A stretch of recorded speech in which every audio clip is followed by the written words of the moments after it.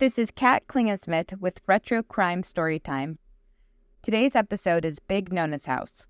It's about Lena Trappin, the 75-year-old alleged murderess. First, I would like to make a correction to the last episode called Big in the Bottoms about Squire Westwood.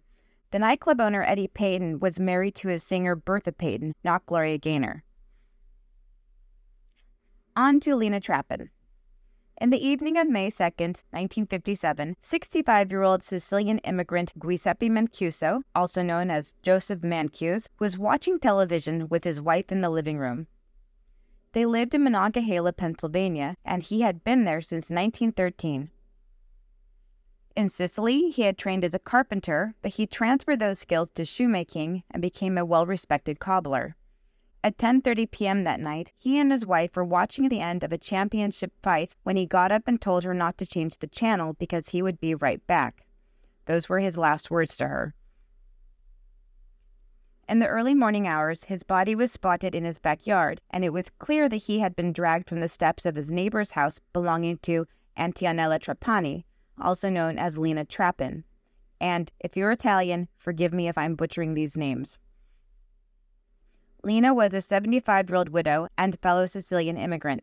Her husband had died of cirrhosis of the liver 6 years prior, and she had lived alone since. Being elderly, she went to bed early, but Joseph's time of death was around 1:30 a.m. This murder case was puzzling. When Joseph was found, he had been garroted and still had his belt around his neck. His head was lacerated, and it was suspected that he hadn't died until he was in the yard. His pants were pulled down, 3 buttons were torn off of his shirt, 1 torn off of his underwear, and he was only wearing 1 sock and 1 shoe. Oh, this poor guy. The rest of his stuff had been thrown out of the upstairs bedroom window. His shirt buttons were found on the bedroom floor and the underwear button on the kitchen floor. There was blood on the refrigerator from where his head had been bumped while being dragged outside. I think we all hope that when we go, it's a bit more glamorous than this. All evidence pointed to Lena Trappin being the murderer. Despite being 75 years old, the prosecution said that she was compact and sturdy. No woman wants to hear that she's sturdy. She weighed nearly 200 pounds and was considered healthy for her age. She was the oldest woman charged with murder in Pennsylvania at the time. The record was beaten in the 1980s by 76-year-old Ann Jarvis, who shot her husband. Lena had lived in the United States for over 50 years, yet she claimed she spoke no English and an interpreter was needed. When asked about the blood in the kitchen that matched Joseph's blood type, she said it was tomato paste. An FBI forensics technician assessed that a hair sample found on Joseph Mancuso belonged to Lena, and a hair of his had been found in her bedroom. Lena's explanation was simply denial. She repeated her story of not knowing anything and being asleep during the time of the incident.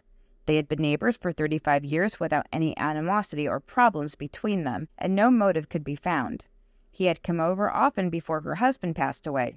Since then, she waved at him in the yard occasionally, but otherwise had nothing to do with him. The prosecution, oddly, didn't press hard. When it was explained how the blood in the kitchen wasn't tomato paste, Lena Trappin changed her story and said that she cut her finger on a can of tomato paste. Now, I'm going to call her bluff here, because my mother was Sicilian, and I don't think any woman from the old country would have used a can of tomato paste. I think she would have made her own. The defense asked that the charges be dropped due to lack of evidence, but the judge turned him down. On the last day of the trial, the judge suddenly changed his mind. He ordered the jury to return a verdict of not guilty.